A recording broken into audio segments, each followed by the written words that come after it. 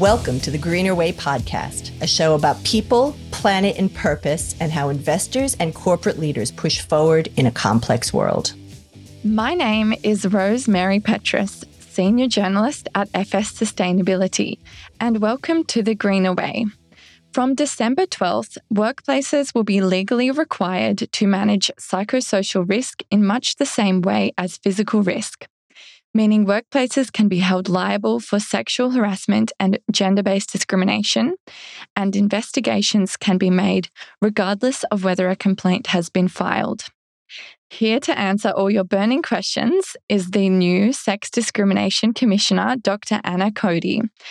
Anna has a distinguished career as an academic and lawyer specialising in discrimination and human rights, working on cases involving domestic and family violence, LGBT plus discrimination, and the stolen generation. Welcome to the show and congrats on your new gig. Thanks very much, Rosemary. It's lovely to be with you. Please introduce yourself, your preferred pronouns, and the role of the Sex Discrimination Commissioner. So my name's Anna Cody. I've been in this position since September 2023, and my preferred pronouns are she, her. A little bit about the role of Sex Discrimination Commissioner. I, along with the team at the Human Rights Commission, am responsible for gender equality and the administration of the Sex Discrimination Act, as well as discrimination on the basis of sexual orientation, gender identity, and intersex. But I construe that broadly around LGBTQI plus issues. So obviously there's a lot of work to do in Australia around gender equality and LGBTQI plus issues, and clearly I can't do all of that work either on my own or with the team. So it is picking particular areas in which I can have some impact around equality. And my predecessors, there is a large volume of work already on foot, which is around Respect at Work, the national inquiry that was held, and particularly the experience of sexual harassment of workers. And there's a body of work to try and ensure to prevent that from happening, as well as to respond to the incidents of it. So the new changes to the Sex Discrimination Act are coming into force on December 12th. Tell us what's changed. So it is a really monumental change to our law coming in on the 12th of December. And what is so exciting about it is that it is shifting the onus and the responsibility for sexual harassment, as well as other sex-based discrimination, harassment, and hostile environments, that it's shifting that responsibility for dealing with it from complainants, which until now have really borne that heavy responsibility of making complaints, to employers and persons conducting a business or undertaking. So that means that rather than having that responsibility on complainants, and we know from the last national survey that only 18% of complainants actually make a complaint, it's shifting that onto the organisations that have more resources to prevent and to actually eliminate that unlawful conduct. So it's taking a much more systemic approach and a preventative approach. And why are these new laws important for financial practitioners to be aware of? And how do they affect non-financial metrics for investors? So they are really significant for investors when they're choosing where to put their resources and where to invest. And that's because the reputational risk for companies that don't comply with that positive duty. So sexual harassment and the unlawful conduct that is covered by the positive duty can have a significant impact on the reputation of an organisation, and also whether or not the organisation has the social licence to continue to work. Also, if the company is not taking the appropriate steps that it needs to, then there may be individual complaints, which then the company will have to pay legal fees to defend or to deal with, or pay compensation payouts.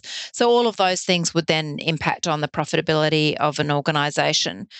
The other thing that we know about organisations and their success, both financially and also within the social and environmental governance way, is that diverse organisations and organisations where workers are respected, are included, and that are safe are actually more profitable. So we know that where there is that sort of diverse and inclusive workplace, that they are also more efficient, they're more productive, they've got more innovation, and particularly around gender equality, that when we have more women participating, that ensures that better decisions are being made as well. So it really would boost the productivity of the company. So that's one of the other pieces. And I guess finally, just for investors themselves, if they're part of a company, then institutional investors, they are also bound by the positive duty. So they need to make sure that they're complying with that positive duty that comes in on the 12th of December. What's the purpose behind the idea of a primary prevention and early intervention approach? And what does a proportional preventative approach mean in practical terms?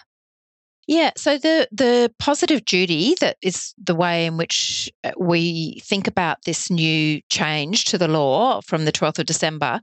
It requires all businesses or organisations to take reasonable and proportionate measures to eliminate those unlawful behaviours. And so what that means is that the response will be individualised. It will be bespoke to each business or undertaking. So the particular circumstances will shape what measures that the organisation has to take. So whether it's a large organisation, how it runs its business, for example, their resources, their financial or human resources, for example, the practicality of introducing particular steps, or any other issue that will impact on that key test of reasonable and proportionate. So we understand that businesses might feel unclear about what exactly is required. So the Commission, the Australian Human Rights Commission, has developed some really great resources, some fact sheets for small businesses as well as for medium-sized and large businesses, and some guidelines to help people understand exactly what's required of them, because it isn't a one-size-fits-all. It really is a tailored response that each business has to come up with. And what's the distinction between sexual harassment and other types of unlawful behaviour? Yeah, that's a really good question. So sexual harassment is unwelcome conduct of a sexual nature. So that includes individualised, someone being propositioned, for example, or making unwelcome sexual comments or sexual touching. All of those sorts of things would be sexual harassment. Whereas sex discrimination is treating someone less favourably on the basis of their sex. So, for example, not giving someone a promotion or not hiring someone, then that would be a clear example of sex discrimination.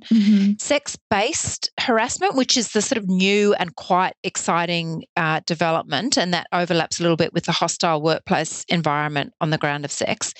It's where there's unwelcome conduct which demeans a particular sex, in circumstances where a reasonable person would find that offensive, humiliating. So, for example, putting up pornographic pictures. So it's not directed at an individual, but it creates a hostile work environment, or it could be considered to be sex-based harassment, or even making comments that are sexist in nature. So women are bad drivers. You won't be able to drive that forklift because women can't drive forklift trucks. Or men don't survive well in childcare centres. They really don't have that nurturing nature. So again, those sorts of comments that are almost that everyday sexism that women can experience, and men too. So some of the stereotypes that we associate with men and women. So those are some of the other examples of how you could create a hostile workplace environment, or that there might be sex-based harassment. Thank you for explaining that. And to talk about the consequences, according to Safe Work Australia, mental health cost companies 30 weeks of work compared to 6 weeks for physical injuries in 2022. Now, some workplaces already report on psychosocial safety, and some are beginning to integrate it into remuneration metrics tied to physical safety structures. What are the consequences if workplaces don't comply?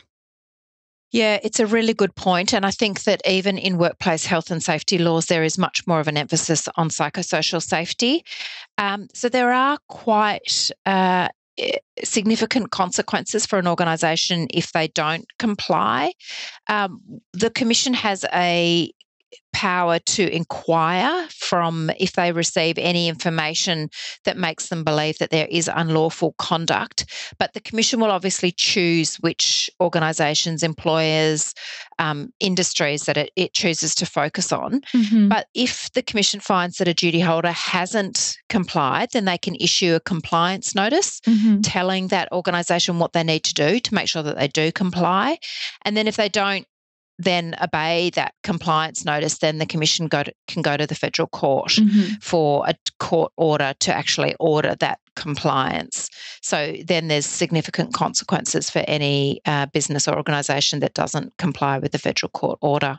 And in terms of what that looks like for workers, the new rules are trauma-informed, strengthen worker protection, and improve accessibility for underrepresented groups.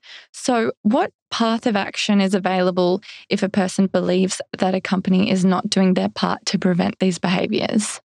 It depends what exactly has happened. So there's always the pathway of making an individual complaint if someone has directly been either sexually harassed or experienced sex discrimination.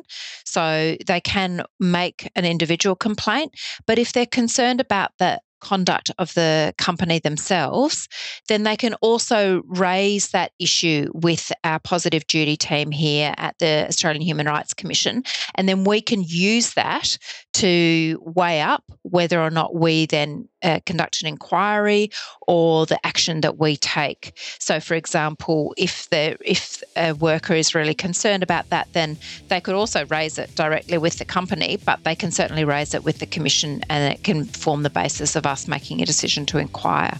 Okay, thank you so much for that explanation. Today we've been hearing from the new Sex Discrimination Commissioner, Dr. Anna Cody. Thank you so much for your time today, Anna. That's a pleasure. Thank you for the chance to have a good conversation.